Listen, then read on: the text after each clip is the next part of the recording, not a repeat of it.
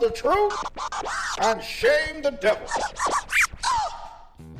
What's wrong with this thing? I think it's busted. Busted. Busted mouth.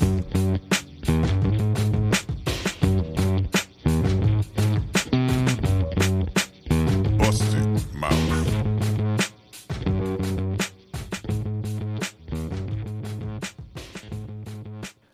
What's good, ladies, gentlemen, those beyond the binary, poets, perverts, explorers of all kinds, drifters and drinkers and thinkers and stinkers. Welcome to Busted Mouth, usually every Monday at Q4 Radio from 12 p.m. to 2 p.m., but currently working from home because we're all gonna die. It's a show about rock and roll, sticking it to the man, your big stupid feelings, streaming around the world for the time being, everywhere you get your podcasts. I don't know where you're listening, but wherever it is, you should leave a review. Just do that. Take 2 seconds, and if you can leave a review, a good one. God damn it, I just need the help. I'm J.W. Basillo, your host as always. That's my name. It has been a lot of week. I hope everybody had a terrific Thanksgiving. I don't know if you went anywhere, did anything. We my partner and I, she and I just kind of hung out at home. I did make a Thanksgiving dinner. Most of it came out of a box. I was just like, man, stovetop stuffing mix. Let's get after it. Shout out to Stovetop. If you're listening, I'll take that endorsement. I really will. Yeah, so we just hung out. We just kind of bullshitted around and made some dinner and watched some TV and watched some movies and did pretty much the same thing we do every day because it's Groundhog Day and that's where we are, but at least it was vaguely special. I hope you did something good. I hope you didn't travel too far because we all know that's not a great idea. Of course, it's easy to get nostalgic around the holidays when you're so far out of your routine, and it's easy just on a Monday to long for the days of the before time. I really want to stop for a beer on the way home and sit like uncomfortably close to somebody I don't know because the Hawks game is on and there are no seats, and I hate that. But damn it, I just want to do it. I want to see a movie outside my living room. I want to get a hotel for the weekend just because we can. Like, you want to get a hotel for the weekend and do hotel stuff, but you can't do these things. I'm bummed. I'm a little bummed. I'm dealing with it. You're dealing with it. Let's dwell on it a whole bunch. I don't miss the traffic. I really don't. I do not miss the traffic because the traffic is certainly lighter, but that's about all. Everything else I miss, even the stupid things. If life expectancy is to be believed, I'm just about exactly in the middle of this life, and it's becoming more and more glaringly obvious by the day. I don't know the name of any celebrity that has debuted since like 2011. There are whole sweeping cultural movements I know absolutely nothing about. Pop culture just walked past the door and I went, not for me. Kept on walking. I've been having significant who needs all this new technology moments. Like that's a thing that's been happening. Like who needs this? This seems like overkill. Get off my lawn. I'm starting to get why my father has not heard a new song that wasn't smooth jazz since he was approximately the exact age that I am now. I know I just said approximately and exact, but really, when I think about when my dad stopped buying new music, it was right about when he was my age, 37. And as I read and composed the story from last week's episode, I found myself really washed in sweet nostalgia, baby. This longing for a time when everything seemed possible, when time stretched out before me and it felt infinite, even though I knew it wasn't. And as a sad boy, I have this deep connection to feelings, but specifically to this feeling of walking alone all hours of the night.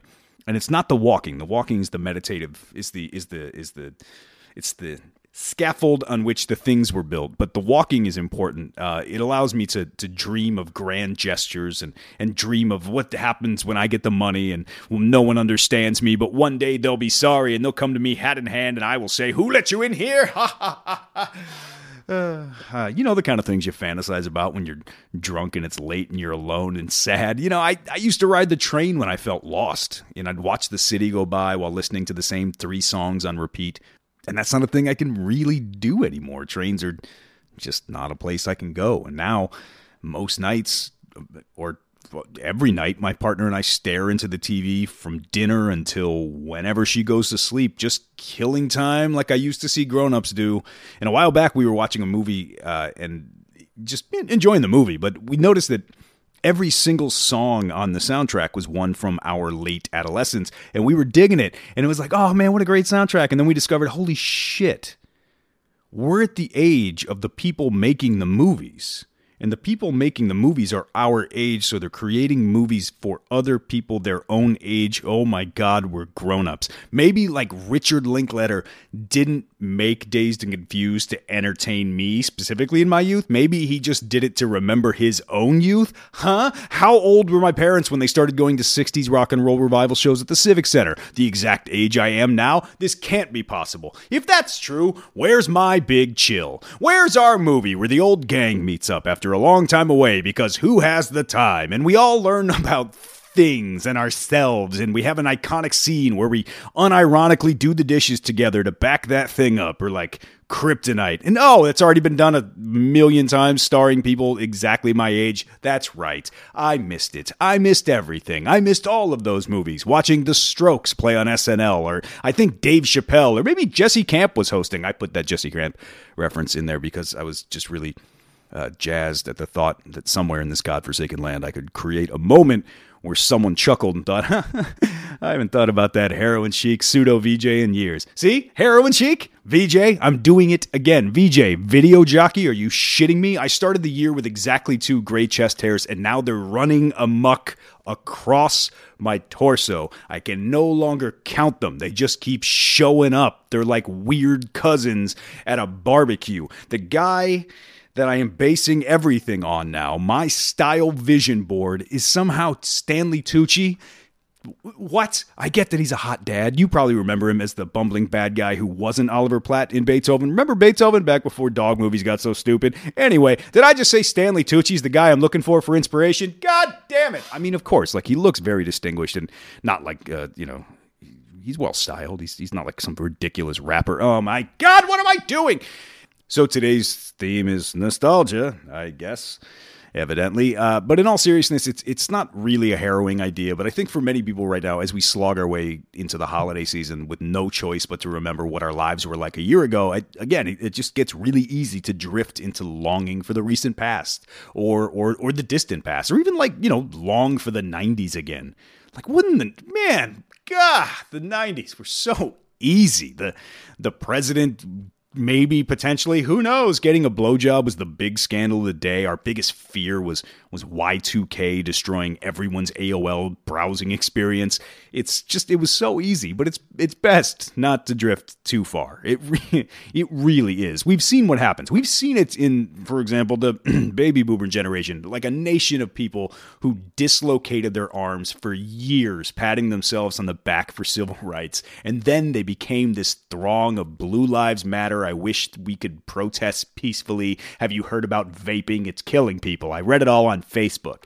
Stay in the sweet spots, my babies. Take your fiber supplements and smoke legal weed and stream Bill and Ted, but don't stop trying to discover new music. Don't stop trying to learn and grow and be a person. I mean, if we're ever allowed to go outside again, yeah, sure, fuck it. Go see Less Than Jake at the county fair. Have a deep fried Twinkie. Enjoy yourself. But if you find yourself walking around that very interesting cross-section of the world saying like, wow, boy, what are the kids wearing these days? Back in my day, we used to wear Dr. Seuss hats. Take your old ass home and sit in the corner. How's that for nostalgia? Staring at the wall, you Lipitor-laced crust punk. Isn't it your turn to be snack dad? Don't you have to build a deck? Just own it. Settle in. The past, it's over. We are aging. I don't want to say over, but we're definitely aging. It's time to take our place in the world, and we don't have to be bitter about it. Sure, you can reflect on your life, but you don't have to think everything old was better. Yes, gravity is kicking your ass, but you don't have to get mad at the sky and give up trying to dress yourself. That's bad nostalgia, Earl. Let's keep it moving. Maybe do what our guest this week does and take yourself on a New Kids on the Block fan cruise. Woo! Weird transition. Odd transition, but I did it, and I'm keeping it.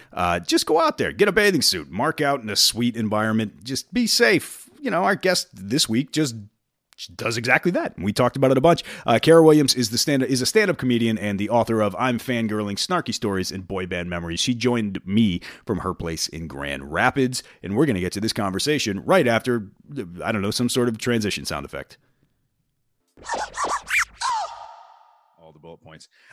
Cool. So this is my friend Kara Williams, who's calling in from the wonderful and the glorious Grand Rapids, Michigan. where she's a comedian and also a professional fangirl and a real badass and someone I just enjoy talking to. You're here with us. You are the author of the new book, I'm Fangirling, which we are totally going to get into.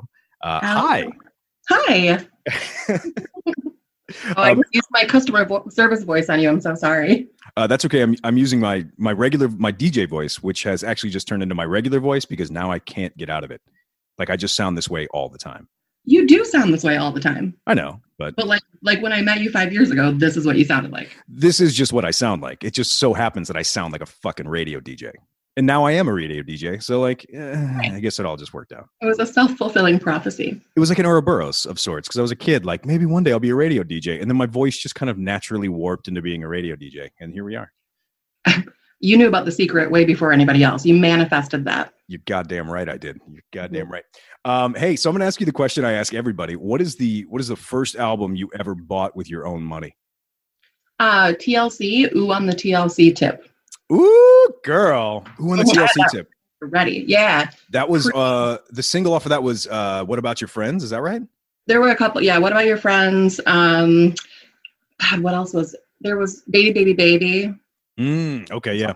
On that one. I got so much love in me. Yeah. Baby, baby, baby, baby, baby. Baby, baby, baby, baby. All right.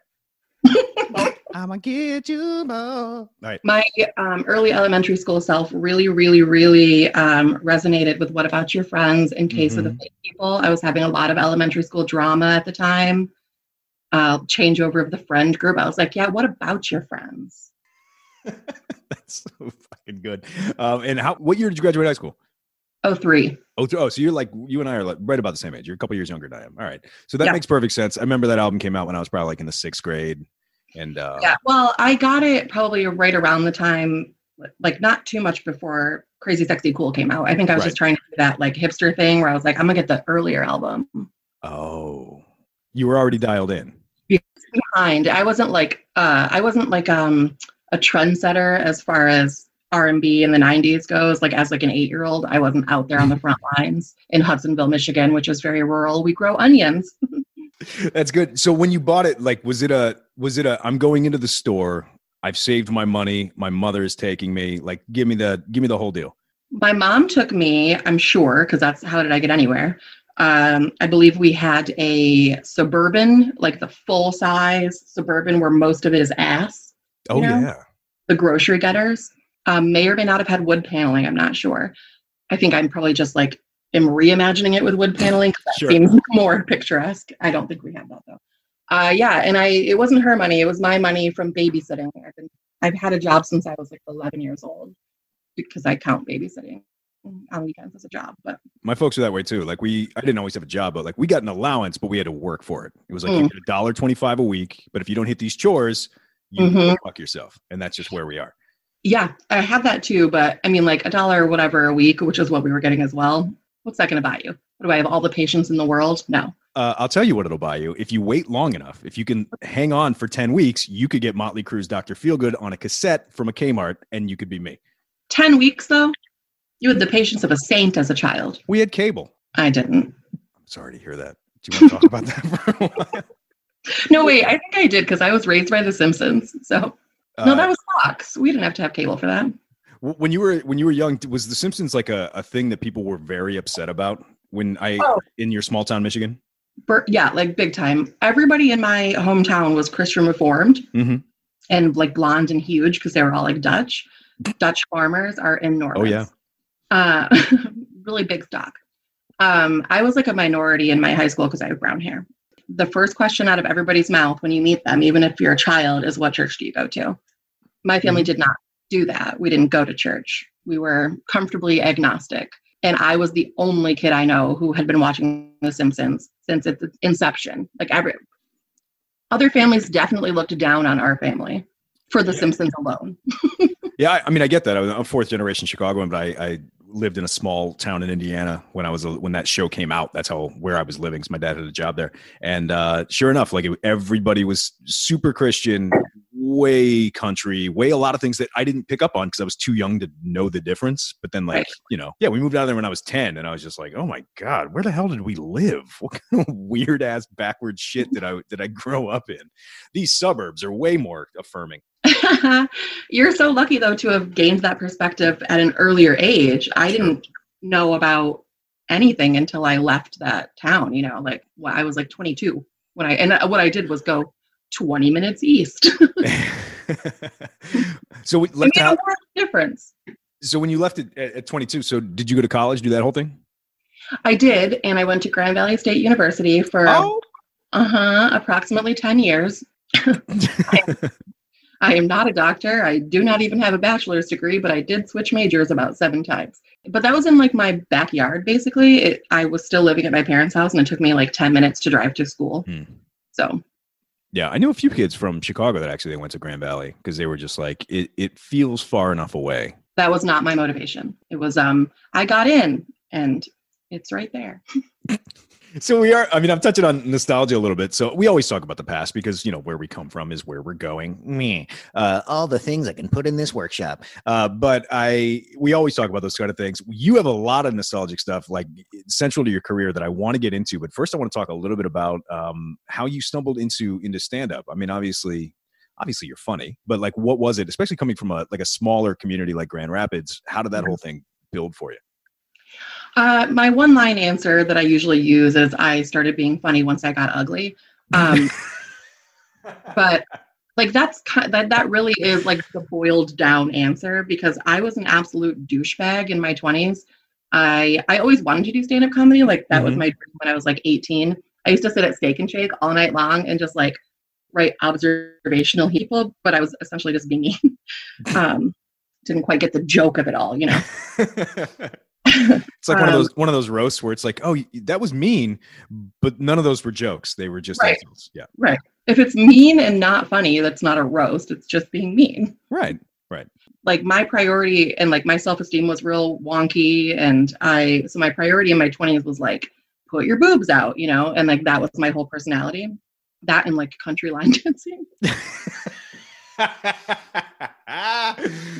The first half of my 20s is what my mind was just occupied with learning line dances and ascending to the top of that social structure. Because that's always my end game for anything that I do is I want to ascend to the top of that social structure. Me too. Don't tell anybody, but totally me too. Truly.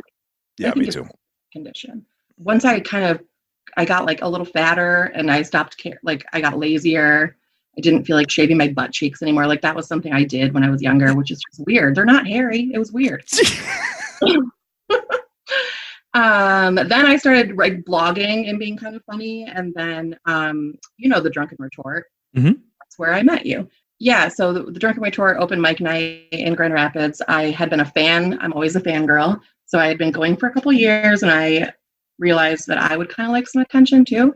So I read a blog and then I would write things specifically for that. And I'm not a poet. So they kind of evolved into doing stand-up.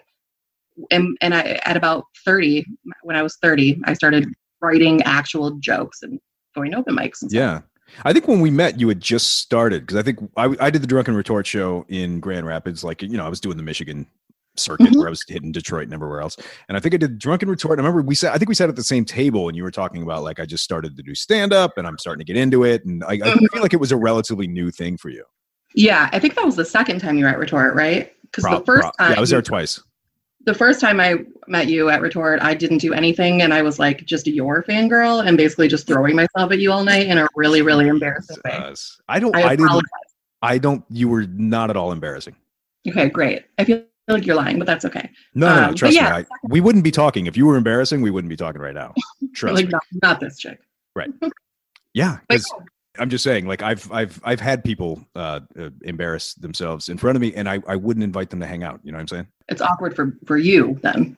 You have to empathetically take on that embarrassment. Yeah. And usually that's just me. So I'm really good at the empathy side of it, but I also have no patience for humans. So whatever. America. Oh my God, that's me too. I think that anybody who's a performer has to have a certain level of empathy. I think that we have more than like the regular person because you have to be relatable to a large number of people. And to do that, you have to understand a large number of people.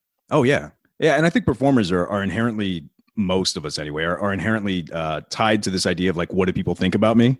And how do people feel about me? So there's also this like, I understand, I can recognize in other people that you're concerned about how I feel about you, etc. So it makes perfect sense to me. That makes more, yeah. I never thought about it that way. That's a more selfish explanation, but yes, that makes more sense. Here I was like, I'm so good at feelings, and you're like, well, it's because you want people to care about what you're doing. Oh, yeah, that tracks. That seems more correct. I think there is some sort of like bonding empathy. Like, I don't know about you, I can't speak for you, but for me, I always feel like I'm always concerned about how people feel about me and what they think about me, and it's like the bane of my existence. But it's also like, how I got funny. Yeah, no, that's the crux of it right there. Because you just start making the jokes that you feel like people are thinking about you anyway. Sure. And like, yeah, like that's how I just get out in front of it, I think. Yeah, it's easy for me to make jokes about my weight before you. Like, I was a really heavy kid, so that was a thing that that was something I tried to do. I mean, I spent my whole life just trying to make my dad laugh, but that's a whole other conversation. But really, like, that was a big part of it, was like, if I say this, how do people respond? If I say this, how do people react? If I make this joke, if I repeat this, and just really paying attention to like, someone loved me, someone pay attention to me. I mean, no joke. I started having less reckless one-night stand sex with strangers to seek validation once I started doing stand-up, because I was getting my validation in a different way then. Say that shit again, because that's real. You don't have to say it again, but like, absolutely, I know that feeling big time. Yeah. Way less risk of STD this way. The diseases are different, like, cirrhosis, things like that. What? Say what? You said and I apologize for misquoting it, but I got funny when I got ugly. What was the quote you said? Yeah, that was pretty much it. You think that's true though? I think I think when I got uglier, I'll say, because I don't want to sit here and be like, I'm a troll person, although I did I didn't know if you used video for your podcast, but also I knew that we would be doing a video chat. And so I didn't want to look like a huge troll person. So I put makeup on and did my hair specifically for this. That's okay. I specifically shaved and stuff. Like, I didn't want, no one wants to look bad, but like, I don't know. I've seen photos of you back in your old fangirl day, and I don't think, I don't agree. I'm just saying I agree. think I was just thinner, and that's, like, yeah. Right. Thinner, younger, things weren't as low as they are now. I looked like a pre-surgery Kardashian in my 20s, but I didn't, or my early 20s, but like, that wasn't the cool body type back then, Right. So I didn't realize what I had at the time. So that's just a joke I do, like, in retrospect, blah, blah, blah. But I also care less about what I look like now. So, but I mean, I think that's inherently attractive in humans, right? When I've made the effort to look good for myself, but I don't give a shit if people think I'm hot. Generally translates to people being perceived as more sexy, right? I think so. You can tell if somebody's trying too hard or if they're fishing for compliments or whatever. It's off-putting. Yeah. I mean, well, like I hate to admit this, but I was an improviser here in the city of Chicago, and all that. Because look, if you're a stage performer in Chicago, you've taken improv, because it's the capital of improv. It's the improv capital of the world. So I've done it. And whenever they talk about like how to be sexy on stage, everyone will just tell you the same thing. Just be confident. Be the most confident person on the stage, and people will naturally associate that with sexiness. I'll get hit on when I leave the stage, and I've just spent 20 minutes talking about like my unruly pubes, the fact that my body looks like uncut dick, like, things like just terrible, gross things. And then I'll get off stage and some dude's like, hey, so I heard you mentioned your vagina. Like, that always happens. And it's selective hearing. Well, and people are naturally drawn to those who are on stage, because everyone wants to be around the person in control of the room, That's true. I hate when people are on stage and they are not in control of the room. So like open mics. Oh, yeah. Ugh, lots of them. Do you feel any sort of compulsion toward specific subject matter? I mean, I fucking hate saying things like being a woman, but you've mentioned it. Like, you are a woman, you are in comedy. It's a male-dominated industry. Like, do you feel pulled toward a certain type of persona, a certain type of subject matter, or you just do you? I just do me, and I don't like to say that. Like, do you? Like, I don't like that phrase, but because I guess I don't really know what that means. I just write jokes based on my life experiences, and my life experiences are that of a female my perspective is how I live my life, and my perspective is what I share. And if you can relate to that, that's amazing. And if you can't, find a different comedian. That's how I feel when people say that women aren't funny, or women, you're alienating half the audience when you talk about women stuff. But like, female members of audiences are able to laugh along at male experiences because we have imagination. So, I mean, if you can't do that, that seems like a you problem, not a me problem. Well, I think a lot of men are just not naturally, but they're encultured to not have to give a shit is really what it is, because the whole world is catered to them forever, especially white men, especially Midwestern white men, right? Who have a very limited frame of reference. Like the world has just been catered to them. Every TV show is fat white dude on TV being funny. Like, it's just, everything is on the plate for you if you're a white dude, up until a few months ago, when all of a sudden, like, holy shit, it's not just white people on TV. So it is shattering their worldview. Dudes are trying, like, white guys are really struggling to catch up. They are going through it, and it's my favorite thing to watch. It's my favorite conversation to have, because I get to be like, so I don't understand, Jeff. Why does that upset you? Yeah, nothing's being taken from you. Somebody said a mean thing, and it wasn't even mean. It was just like, your time is up. Yeah, I'm just going to give you enough rope for you to climb the tree and just hang yourself, basically, is what's going to happen. It's going to be a blast. So let's talk about some fangirl shit. Let's get after it. So I'm Fangirling is the book. We've heard good things about it. Talk me through it. Like, I saw some reviews and shit. You did a good job. Good for you. I've not read it yet. I do want to read it. I really do. You shouldn't. I don't recommend it. Why? I don't know, because it's literally, here, let me break it down what it is for you. So I am a big New Kids on the Block fangirl, and a lot of your listeners might not know who New Kids on the Block is, because they are very, I mean, like, it was like a huge thing in the late 80s, early 90s, but like, whatever. You've heard LFO's Summer Girls. You've heard the name at least. Right. Yeah, no, my audience knows New Kids. I'm telling you. Oh, all right. I don't know what. No. My audience is like basically dickheads like me and dickheads like you. Like, this is pretty much, it's a very limited scope of an audience. I don't have a whole, I mean, I do have some younger fans, like, younger people that I met when I did their school or whatever. But like, generally it's all motherfuckers who get the same references. So we got grown-ups involved. Okay. Well, specific types of like post-nerd book liking grown-ups, Hey, this book is not an intellectual book. It is not. Okay, so I self-published, obviously, and I like to say that because people are always like, you put out a book. I'm like, I did, but it was easy because I just clicked a button and nobody could tell me no. I wrote blog recaps after 4 consecutive New Kids on the Block cruises. So yes. So they do a yearly cruise, and I have been on it several times. And I wrote like 10 to 12 part blog series after each cruise. And all of the fans really liked reading them because they were really like self-deprecating and really honest. Like, all I wanted was to like touch a pocket of one of the guys or whatever. And it's like, people enjoy reading a raw honesty with a little comedic twist.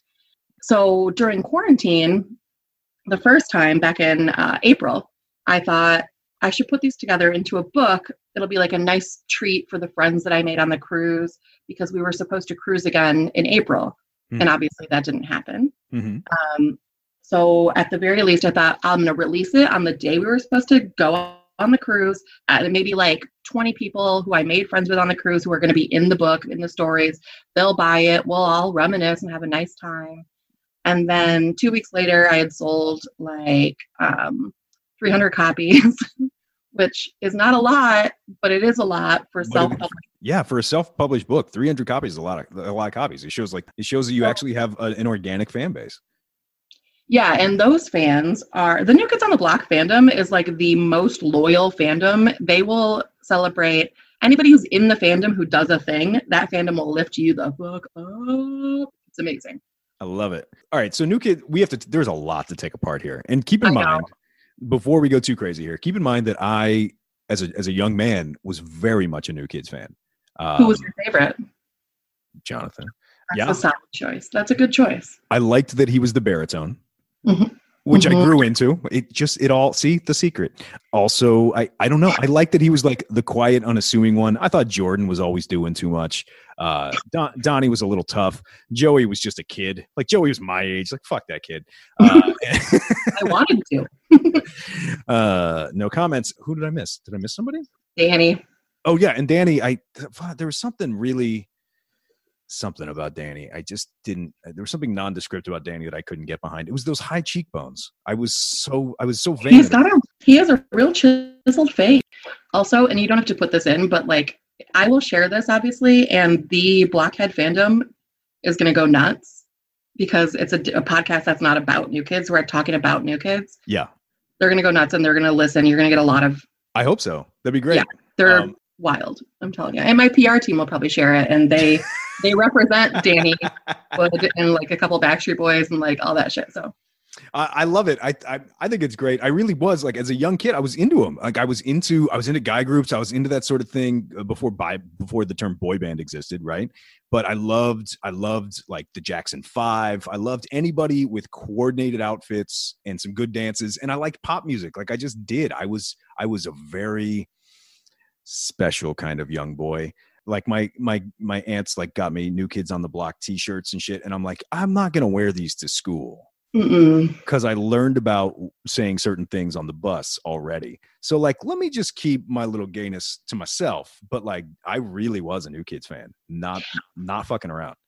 I believe you and I love that about you, but it makes me sad that you had to like cater to toxic masculinity when you were a kid, just like every little boy does. And you're like, I'm not allowed to like this completely innocuous thing that I like because you'll think that it means that I'm gay and being gay is inherently bad right now. Right. And I don't even understand, and that doesn't cover it. So yeah, like there's so much. So you were a New Kids fan, obviously from a young age, but like at what point did the obsession start? Were you obsessed from a young age, or was it in your later on years? You're like, I've rediscovered and I'm way into it now. Well, it was an obsession because that was the only thing that I knew when I was that young. Like my older cousin introduced me to New Kids on the Block. I was like 3 or 4 years old at the time when they were at their peak. Mm-hmm. And that's way too young to like discover music on your own, you know? Sure. But my very cool older cousin would give me all of her hand-me-downs, like so her New Kids nightgowns and her pillowcases, and her pillowcase that she gave me in 1989 I still have to this day. It is very faded. I don't think I would have cared about them at all or known anything about them if it weren't for her. Shout out Mandy. What up, Mandy? And yeah, and like we would watch their Hangin' Tough concert special every time she babysat us. So it was like we got to know all those songs really well. Yes. It was like an obsession with that concert special in particular. Mm-hmm. And the way that I kind of viewed them when I was a little kid was like almost like a Disney prince. Like they didn't seem like real people. It was like just this like kind of fantasy character that we were all just like, oh my God, I love Joey. It's like, you're 5 years old. What do you know about that? But he was the young one. So I was legally obligated to have him as my favorite. I inherently didn't like him because he was the young one. But like the babysitter thing really needs to be addressed. And I don't feel like it doesn't get addressed enough because I was raised almost entirely. I had parents, but like I spent a lot of time with a lot of middle school and high school babysitters. Yeah. And all they wanted to do was like, you know, teach me and we would like choreograph New Kids dances, and they would teach me how to put on makeup, and they would like, you know, and they were just basically fostering this little queer child. My parents are like, it's so good that you and Heather get along so well. I'm like, I know, right? She told me this awesome stuff about makeup. She told me how to get cheekbones like Danny Wood. Yeah, all kinds of shit. I love the New Kids. I really did at a time. I loved them to a point, but then I felt like when we hit Step by Step, they started to get a little too highfalutin for their own good. I don't know why, but that was a gut feeling I had at like 8 years old. I mean, I think that they would say the same thing at this point. They were teenagers, and they came from, aside from Joe came from a richer suburb.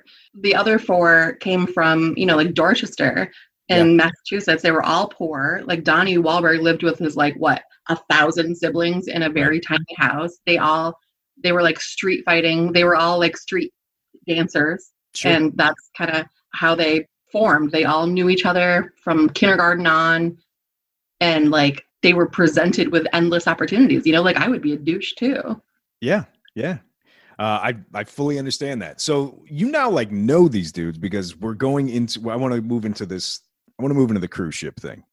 So the NKOTB, I almost said the wrong thing. Do you remember when NKO, okay, were you alive? I'm derailing. Were you alive and conscious, or were you conscious of the fact when they tried to market themselves at NKOTB as opposed to like the full whatever it was? Yeah, I remember that. Was that right before they broke up? Yeah. So I was like 94? Right in there. I remember this happening, and I just remember being like, okay, I'm calling bullshit because I'm not taking a name change. I don't think I was paying that much attention. I think right around that time, I was like 10, 11 years old. R&B, that was my TLC phase, my Boyz II Men. I was very into Brandy, Immature. I was very into cultural appropriation. I did not know that's what I was doing until many years later, but I did get box braids. That's awesome. Okay, so you go on these tours. We are sweet, making no sense myself. We are dipping all over the place because I know I have to edit these episodes via Zoom. I'm so less professional than I normally am, where I'm normally like, hello, there's a person, and welcome to Drunken NPR is basically what my show is. I kind of think the funniest stuff comes out of just like, let's do improv. Okay, all right. Sorry. Let's pump the brakes a little bit. All right. NKOTB cruise happens. First of all, what's the demographic about? Because you talked about like me making a lot of friends, and I totally understand like going to a conference, a niche art festival thing, and meeting friends and all that kind of stuff. That you're all combined that way. But like, what's the general demographic like? It is probably I was going to say 90% women, but I think it's more than that. There's roughly 3,000 people are able to go on the cruise every year, depending on the boat. And it is mostly women who are aged, like 40 to 50, mostly. I'm an outlier, and there are other outliers. They are mostly married. They are mostly mothers. They are mostly embarking on their only vacation of the year. So they go buck wild. Word. And it is incredible to see. It's so hard to explain and like get people to understand just the pure ridiculousness of 40-something women, 3,000 40-something women just letting loose, having the time of their lives, reliving their childhood memories, getting to like forget all the troubles of their everyday life. And I don't have a lot of those troubles. Like I do whatever I want always because I don't have kids. So I was, like I party like that frequently because like I'm an alcoholic. But they just, that's their time, and you can tell. And they do theme nights every night for the big deck parties, and like these girls go all out for their costumes. It's just the camaraderie and the common interest and the just pure unadulterated, we're here to have a good time. It just really, like, I'm getting goosebumps right now just thinking about it. Okay, so I'm sure like the book I'm sure is full of these stories. Yeah. Well, the book is like my first person account. It reads kind of like a diary basically of my time on the cruise. So you're going to see the cruise through my eyes, which is a little bit different than other people's, because I am a fangirl, but I'm not like over the top, and like I don't like bothering famous people. Sure. So I want you to just think that I'm supposed to be like, I want to be part of it, not like a fan. Sure. That's my ultimate goal. So I get weird about asking for selfies and things like that. I don't want to do that. And I don't like standing in lines, and I'm snarky and self-deprecating, and yeah.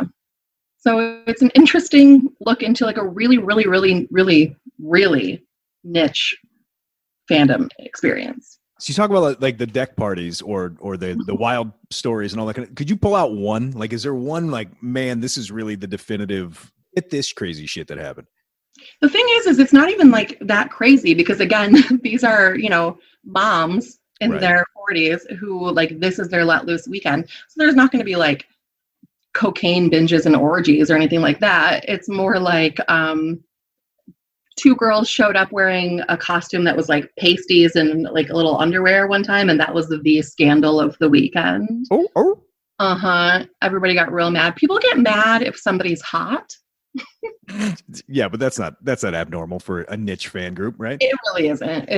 You just think that they'll get something that you won't get. And I have been guilty of that before as well. But I try to check my internal misogyny comes out, and I just like slap it back in. So there's nothing like super wild. It's just that it's its own society, which is what's weird. And that's kind of what I try to show in my blogs unintentionally. That's what I found that I showed in my blogs.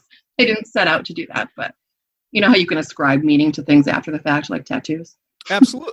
Oh yeah. I know exactly what you're talking about. So I mean, so basically, it's like Burning Man for PTA members, essentially. 100% Burning Man for horse girls. I almost said cat ladies, but I didn't. But horse girls. Sure. Horse girls. And I'm not being mean. Like I'm one of them. I'm not a horse girl, but I am a cat lady. What? Wait a minute. When you say horse girl, we're talking about the same thing, right? Like a girl who's like way too into horses. Yeah. And might have a shirt with like a wolf on it. That kind of thing. Totally. Or a sweater with a horse on it and the tail is yarn. God bless you very much. Or an array of Lisa Frank folders that are all unicorns, right? So many unicorns. Yeah. And now those horse girls have grown up to have like a hutch in their living room with like ceramic unicorns. And we act like this is so weird when there are guys with like whole rooms full of like beheaded deer. Yeah, and shit. Like it's just as fucking strange. It's just as ceramic dumb. Is fine. Yeah. Right. Yeah. She has Crystal. If you have ceramic unicorns, your name is Crystal or Teresa, no exceptions. My sister's name is Teresa. That's great. My ex-stepmom's name is Teresa, and she had ceramic unicorns. And you know what? It's not any weirder than like a collection of AR-15s, I don't think. I think it's much less weird. Yeah. Yeah, I would agree. But, you know, we have to cater to the right. Do we? No, God, no. Are you kidding me? On this show? Fuck no. Not even close. Not even close. Though I do love the fact that I can curse on this one because we're not on the actual radio today. So that is nice because I already did. I know. We're just way out there. You do get to interact with the actual new kids. I mean, yeah, it's before I went on the cruise, they had a 2-season reality show on Pop TV called Rock This Boat. Oh, I didn't know that. Yeah, which you can still find on YouTube if you're curious, if you want to watch like a 20-minute episode to kind of see visually what it really is.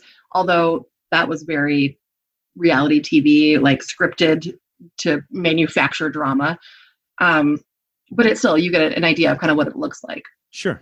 But, yeah, so I had seen both of those seasons. And then the first year I went in 2016 was the first year they did not do the reality show, which was a bummer because obviously my intention was to get on the reality show. Yes.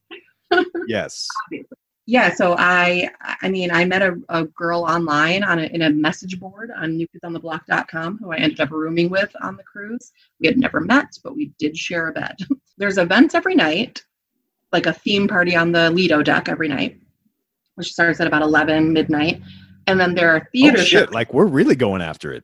Like you don't sleep on the cruise. Oh, I mean, cool. That sounds like Burning Man or a poetry festival or any of these rock show festivals I do. But like, man, I didn't know if it was like, hey, all the horse girls, we're going to party, but 10:30 it's shutting down, you know? Mm-mm. So nothing really happens during the day. It's like, you know, milling around, like whatever. You might run into one of them in the hallway and grab a selfie. Right. But then there are theater shows on the cruise where it's like they have a concert every time, which is nice. So they do 2 of those because they have to split the crowd into 2 because you can't fit everyone in the theater. Of course, yeah. And then they'll do like some weird theater show that's like, I don't know, they've done game shows before. They've done stand-up comedy before because they'll have like Adam Ray come on, who's friends with Joey McIntyre. I know Adam Ray. Mm-hmm. Jenny McCarthy will do her radio show live from the boat sometimes. Just like whatever they can think of to do events. Because if you leave all of these women to our own devices, you know, like it just gets like that. Yes. But and then right around 11 or so is when the deck party starts, but people will have been gathering for several hours to get a good spot by the stages. We call those Lido campers. And then they'll do, like, they don't perform at these parties, but they will stand on stage for hours and like kind of like ad lib to the DJ music and like, you know, crowd surf and like just interact with people and kind of bring people on stage just in groups to like show off their theme costumes. And then if you get on the main stage, that's like the ultimate goal of the whole cruise is you want to get on that main stage. How does one get on the main stage?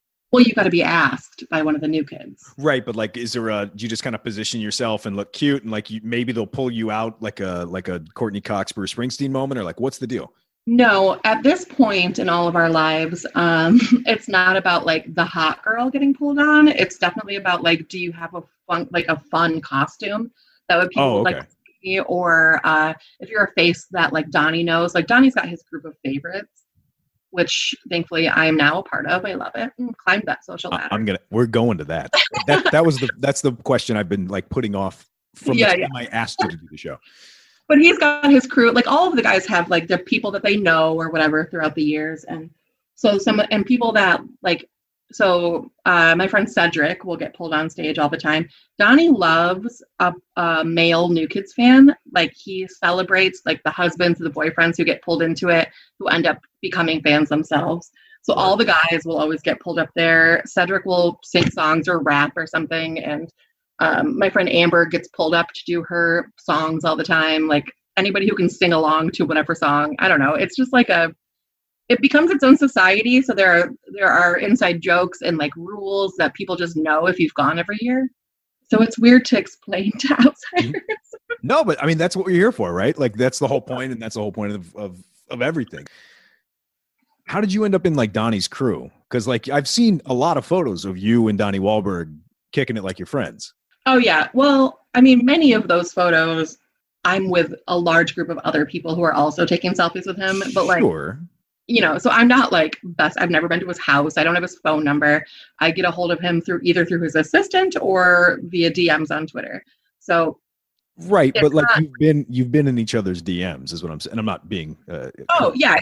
I call him Uncle Donnie. It's not a sexual thing. No, I get that, but what I'm saying is like you two do know each other. He knows who you are. Yeah, totally. Yep. Like, how did that whole thing happen? Well, he didn't know who I was at all until, so Megan, my friend Megan, Elaine, and I used to do this inaccurate and inappropriate weekly video show where we just like kind of bullshitted for 5 minutes or so and put the video online, and people seemed to like it. So we thought, let's give people a glimpse into Kara's life, and we'll go out behind the Van Andel during a New Kids on the Block concert and see if we can see any of the guys, you know. So we did, and there was nobody out there. And so we were like, well, we're not going to waste all this time. Let's go do shots. So we went to Cardella's to do some shots. And then a girl that I know from the fandom, Rhonda, I'm dropping names so that people get excited. Rhonda. What's good, Rhonda? Rhonda texted me a picture of Donnie who came out and was taking selfies with everybody who was out there. And I was like, are you kidding me? They only come out the second I walk away every single time. So we were live on Facebook as Inaccurate and Inappropriate, and it caught me having a meltdown that I missed Donnie Wahlberg because he had come out right when I left. So what we decided to do was quick pay our tab and run, which is just a swift walk with bigger arm movements. Those were air quotes when run. Quotes run, just audio note. Thank you. Yeah, so we ran back and we managed to catch him, and we were still live on Facebook. So then Megan was like, we're going to interview him. He's not going to have a choice because we're already live. So he got to us, like he's coming down okay. All right, okay. The arena. And he got to us, and Megan's like, can I ask you a couple questions? And I was very worried about bothering him like I tend to be. So I said, Megan, we can't, he doesn't have enough time. You know, there are bits before the concert. He's got to do a sound check. But he said, no, I've got time. And he stood there and did an interview with us live on our show. And then he shared it on his Facebook. So then it got like 150,000 views like overnight. And it was like a 10-minute long video of mostly me melting down and then like 4 minutes of Donnie Wahlberg at the end. And then fans got really mad about the makeup that I was wearing for some reason. Like they thought that my makeup was bad, but it wasn't. It was good. I was wearing blue lipstick, which now has unfortunately become my signature because people know it so much. And it's so you've got like a club kid name, except you've got the blue lipstick. Yeah, and it's not even like makeup trendy anymore. This was like 2016. It's not cool anymore. So I have to still wear it. Sometimes it's really painful. So that was the first time he kind of talked to me as like a person. And then when he shared it, then he would interact with me on Facebook a little bit. Then the next year on the cruise, when I saw him, he remembered who I was. And I saw him in the crowd at a concert that summer in Detroit, and he recognized me, and like give me a big old hug when he was walking through the crowd, and everybody was like, what? So he never forgets a face, ever, like literally ever. And it's much like John Mulaney described Bill Clinton. Yeah, so he then started to read my blogs, I guess, after the cruise somehow. And he would reply to them on Twitter and was like, bro, these are so funny. I can't wait to see you next year. You know, like, and that's amazing. It. Yeah. He slid into my DMs. That's fucking amazing. I used to work for this theater in Chicago that we've never named on the show, but it's a very popular theater in Chicago. And he was in with his wife, and they were like, hey, Baz, Donnie Wahlberg's in Box N with Jenny McCarthy. And I was like, get the fuck out of here. And everyone was like, dude, we should, you know, and it was one of these, like, he drinks vodka and diet and sugar-free Red Bull. So we had to go across this because we don't stock it. So I had to go get it, the whole thing. Right. But it's this kind of joke about, of course, everyone got hung up on the celebrity of it. Like, holy shit, Donnie Wahlberg, he was in that thing. Jenny McCarthy, can you believe it? Like, and you know, their celebrities are at that theater. Like, we dealt with a lot of very, very, very famous people. So it wasn't like a thing, but everyone, when everybody else was glomming on to like I didn't know Donnie was married to Jenny McCarthy, and that's so weird. How do they look? And that sort of thing. I was just like, I should call my friend Kara. My God. Like, that's all I could think was just like, you could have literally, when was this? 2-3 years ago. You could have probably been like, yo, my friend Kara says, hey, and he would have known. I know, but I would have like, and that was the thing I wanted to do, but I would have lost, like, I can't interact with talent and celebrities in that regard. You're not supposed to, yeah. Right. So even when I'm around, you know, very famous people that I want to gush over, I can't. I have to just be like, hello. You know, like I had an interesting interaction with, I'm not a Joe Rogan guy, but he was, you know, cool enough, and he was standing this close to me talking to me about stuff. And I really wanted to be like, hey, we should just kibitz. Like, I want to ask you questions about fights or whatever, but I couldn't. I just had to be like, yes, very interesting. Absolutely. Have a great set. And then walk off. You know, like I can't, even when I'm very around. Interesting generic patron. Yes, precisely. Like I have to treat people that way. Or like Nick Offerman was around. I'm like, oh, I want to talk to Nick Offerman. You know, that kind of thing, but I can't do that. So that, I feel like I'm bound by that rule as well, but just like my own weird, like I want them to think I'm one of them. So I don't want to like fangirl, but I am a fangirl, so it just ends up being a terrible, awkward experience for both of us. Fair enough. So, like, it seems like from a fangirl standpoint, though, this isn't the only scene you've belonged to. You certainly talked about ascending the social ladder of country line dancing. God bless you. Thank you for sharing that with us. But you also were a big time scene kid, right? Yes, I was a big scene. I called myself a scene queen. All right, so define scene queen for the listeners out there.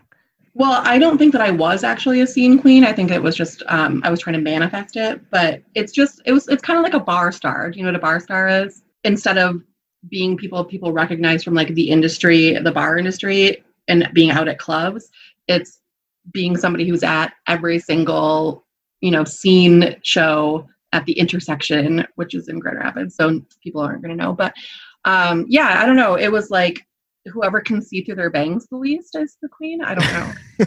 No, I get that. And, you know, as someone that used to run bars and running a lot of late night bar circles and stuff like that, there were always the people that you go, wait a minute, where's Jill work? Or that sort of thing. And you're just like, oh, Jill's not actually a bartender. She just is the one who gets to hang out with all the bartenders. Well, lucky you. So I totally understand with bar star, but I'm talking about will you define the specificity of the scene, right? Like, did you use the E word? Emo? Yeah. I mean, no, we kind of thought that was a bad word back then. Right. But I wasn't listening to like Dashboard or all of the like woe is me sad stuff. I would listen to Screamo. Okay. And but it turns out I was mostly listening to like pop punk. Right. Yeah. Like my favorites who I had seen. Okay, this is an interesting story, I guess. So I got talked into going to the intersection probably like the summer after I graduated high school.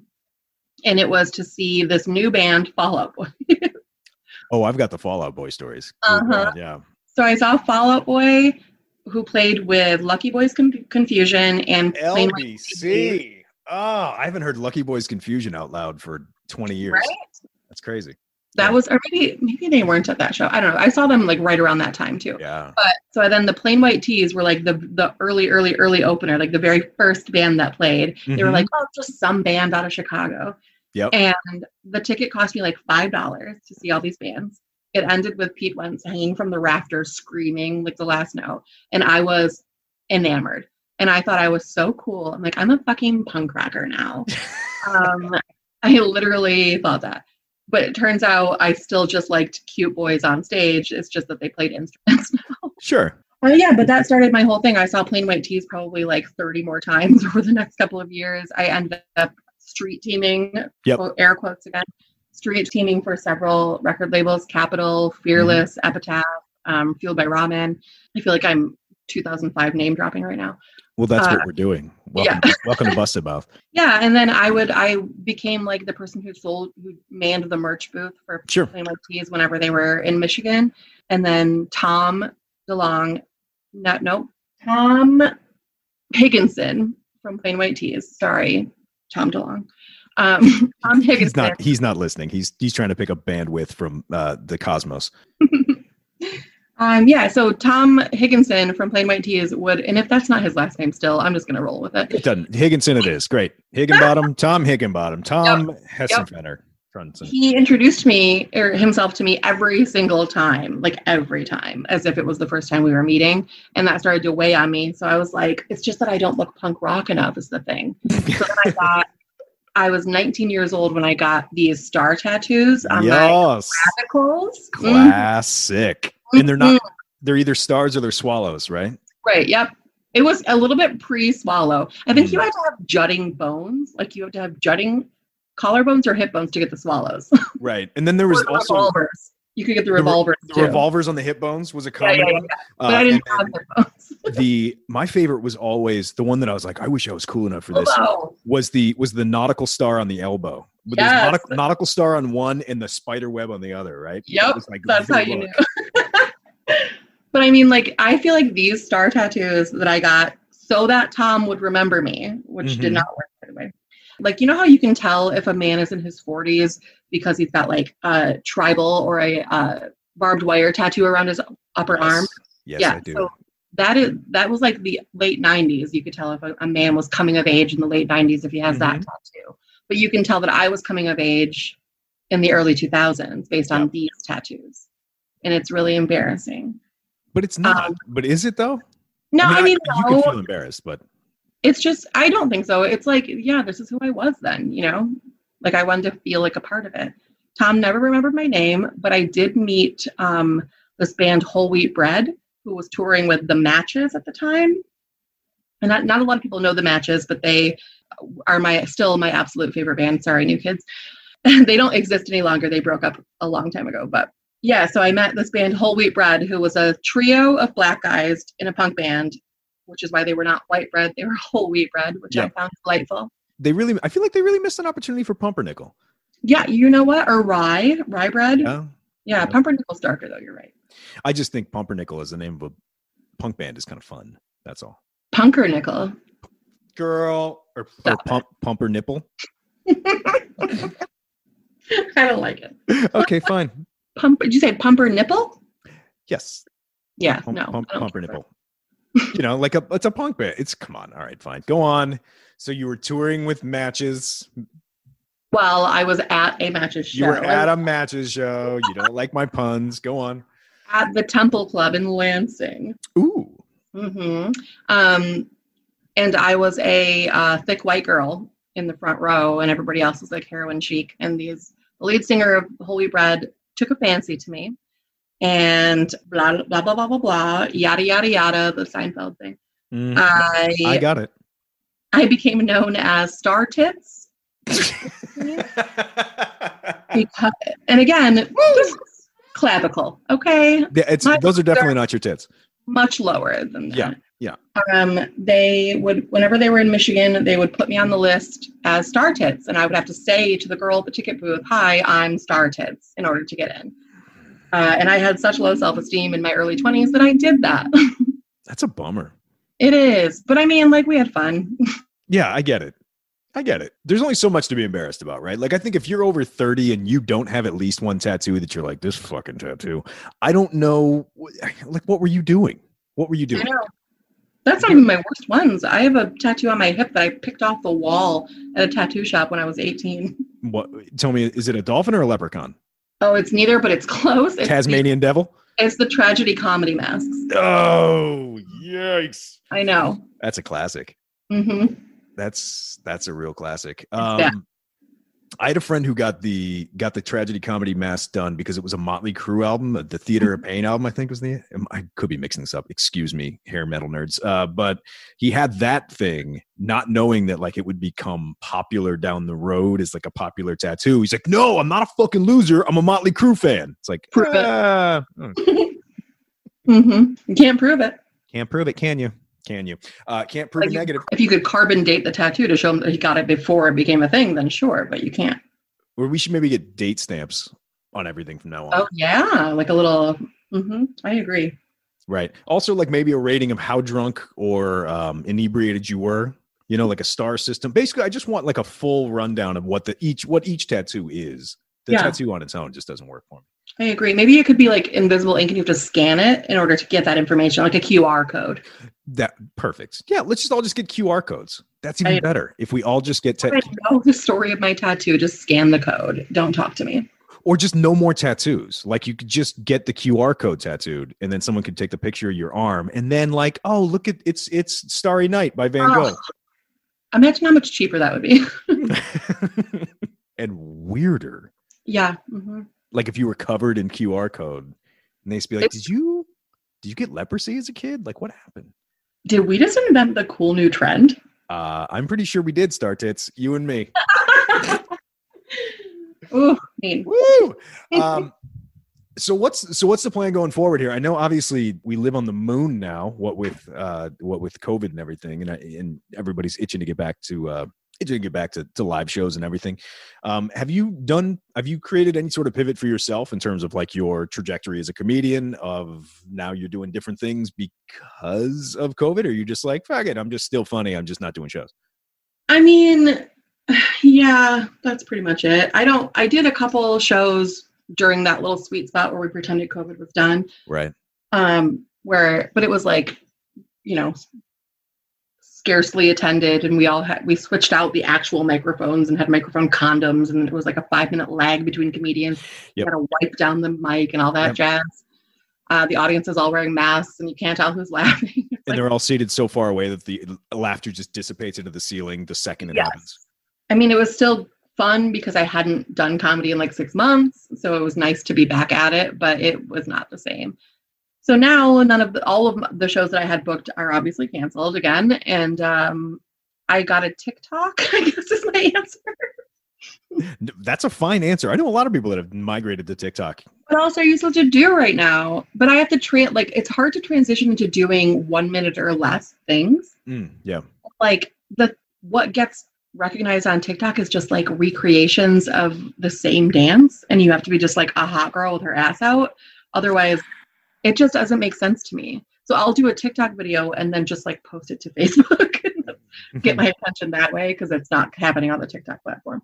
Yeah, I've not looked into TikTok. I've seen TikTok videos like on streams of things, but I've never opened it. I don't have it. I don't know if I don't know if I have to go there. And I think by the time I decide, it's going to be dead, just like everything else, right? I think you could do it. Honestly, if you just like said sentences, like they stan dude, like sexy dudes with deep voices.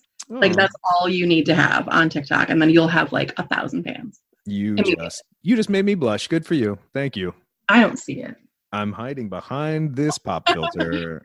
But seriously, like I feel like it feels like shouting into the void. I'll get like maybe 100 views on a video and like 3 likes, and that's all that happens. But which sucks because I'm used to getting much more attention on things that I post.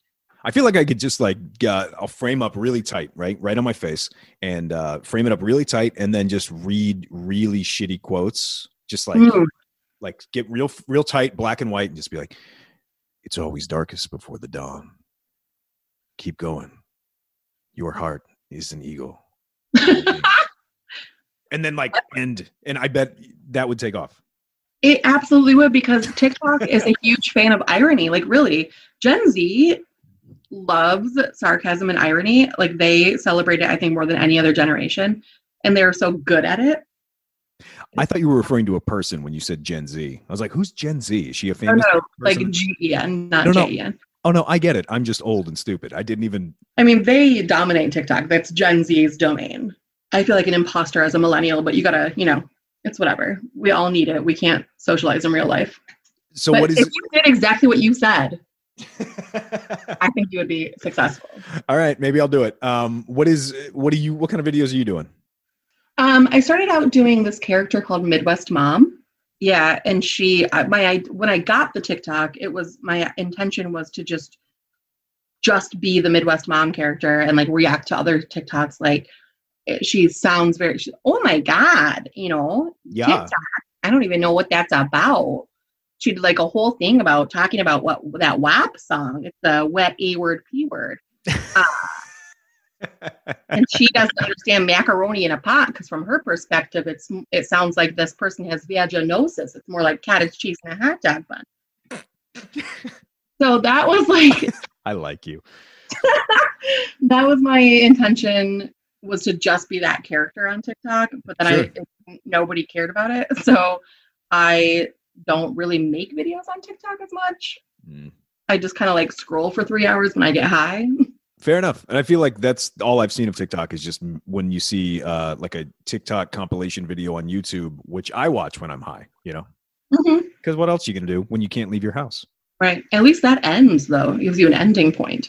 Oh, that's right. Because it's a scroll like anything. So there's just there's no pot of gold at the end of that rainbow. Correct. It goes on forever. Every once in a while, you'll come across an advertisement that TikTok puts out that's like, I know you've been scrolling for a while now. It's time to get some rest. And I'm like, you can't tell me what to do.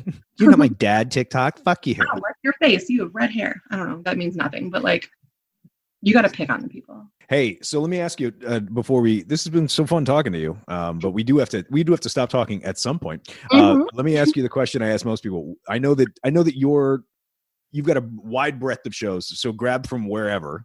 Worst show you've ever done. Or been to, just whatever. Just hit me with something good. So I did a show at this place called the Coopersville Farm Museum. Already sounds awesome. Yes. Yep. I was in this group called Funny Girls. It's an all-female comedy collective. And there were only, I think, 3 stand-up comedians in the group. Most of them were improvisers. A lot of us were sketch actors. And there were 3 stand-up comedians. So the 3 of us got booked to do this show, Coopersville Farm Museum. Small town farm museum. Oh, yeah. My material is not clean, and they did require clean because it was a farm museum. They had a cart. We got there. They had a cart with a bunch of like homemade seat cushions that they handed out to everybody to put on their folding chairs so that they would be more comfortable, because they were all very old. This was my first red flag. Well, it was the 17th red flag. We were the openers, the 3 of us, 3 women, me, Sydney Smith, Sarah Jean Anderson. None of us clean comics. We were the opener for this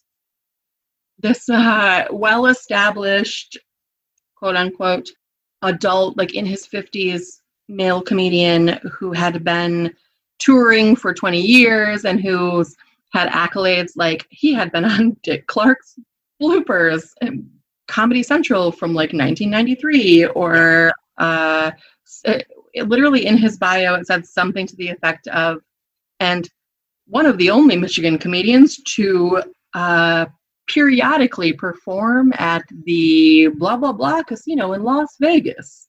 Periodically. Mm-hmm. So we arrived and he was walking in and he just looked at us and snarled and said, "You must be funny girls." And we were like, okay. Yes, we are. Yes, we are. This is going to be amazing. So we all did our thing. The room full of old people loved us. I talked about not doing laundry and being a garbage person. That was the only clean material I had. No pun intended. No, it was intended. Clean laundry. Yeah, it was intended. Okay, great. Yep. All right. And then he got on stage, and it was as if he had transported from 1996. he literally did a man walks into a bar and talked about how kids these days just don't understand records because they just want to play their CDs. And like this 18-year-old kid who was near me was like, what the fuck is a CD? It was very, very weird. And it actually was like, am I seeing Tim Allen in 1993 right now? Like, it was crazy. Yeah. He was not funny. He thought he was so funny, but you can tell like that he was upset at the three of us because we were like new and vibrant. Right. Yeah, I don't know. It was just, we had fine time on stage, but he was so bad that it made me like, he's an inside joke among the three of us forever now. I just sent them a picture of him on stage yesterday. What's his name? Oh God, what is it? I feel bad. He's never going to hear it. Bill Hildebrandt. Bill Hildebrandt. He describes himself as a pedal to the metal comedian. He's the type who pushes the envelope. Yeah, with a stage presence that only comes with many years on stage. So like he was already defensive about being old from the get-go. Right. And then add that to the fact that like he's got road dirt all over him. Like you can just tell like, you've been playing the lowest common denominator in bingo halls all over Iowa. Sat on a stool. He sat on the stool. But not like in a cool in like Chappelle sort of way. Nope. It was like, I need a rest. Kind of That's not a perch. That's but I also did a show like that was bad just because I didn't like him at all.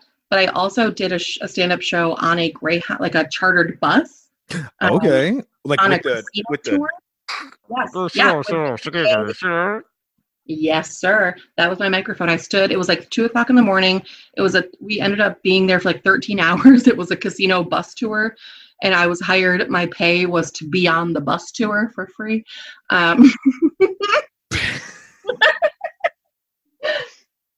I've done those kind of shows where you're like, wait a minute, what am I getting? And they're like, well, exposure, number one, but also you get a gift bag. You're like, the audience gets? Yep, and a gift bag. It was not my demographic. I was the only white comedian, and my sister and I were like kind of the only white people on the bus, which is fine. I love that, but they don't. I mean, like, I don't have jokes that are going to be like super relatable when I'm talking about my family who loves QAnon, you know, like. Oh, I'm so glad we didn't bring that up because I'm not going to get too far into it, but God bless you for dealing with that. He is the savior, you know. Yeah. This is about children. That I can't. Oh, QAnon. It's so good. I got a little obsessed. I'll admit that I went a little cabin nuts.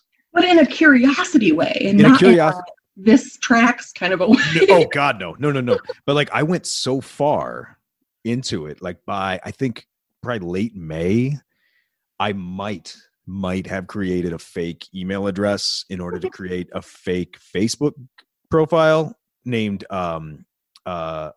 Liberty Tom or something of that nature, right? Yeah. And all you have to do is like put an American flag in your avatar and whatever, and they'll put you through. You're just like, I'm Freedom Bill, and they're like, fuck yeah, Freedom Bill. Like I was that guy to infiltrate secret QAnon groups, closed private QAnon groups. I was doing that, and then there was a moment where I was sitting at this very chair, this very desk. There was a moment where I just went, dude, what are you doing?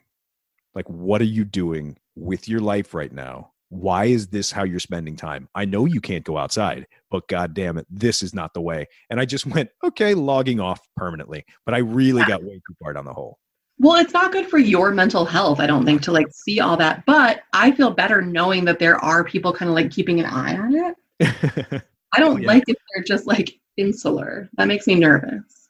Yeah, well, dumb people, but we'll see how history we'll see how it shows it. Great. Yeah, you might say history has its eyes on you.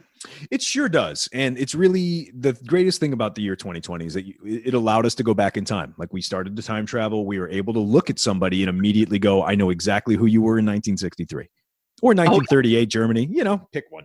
Sure. Yeah. I know who you are. Kara, it's been so good hanging out with you.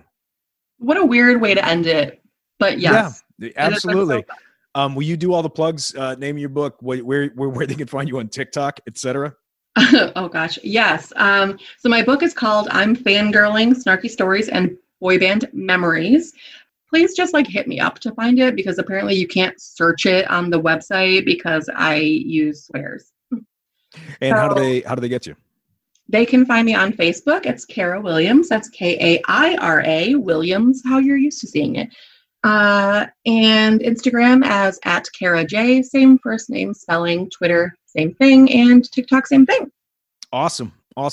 Kara, so good to see you. I hope you enjoyed hanging out this afternoon, and that we'll get to see more of you. And I really do look forward to seeing the book. I really do. I mean, I can send you a copy if you really want one. I tell you what, if you send me a copy, I'll send you something. I don't know what. All right. DM me your address or say it out loud right now and put it on your podcast. Yeah, totally. That's a great idea. Awesome. All right. Take care. We'll hopefully see you soon. And yeah, God bless America. No, MAGA. Just kidding. Bye. Bye. Busted Mouth.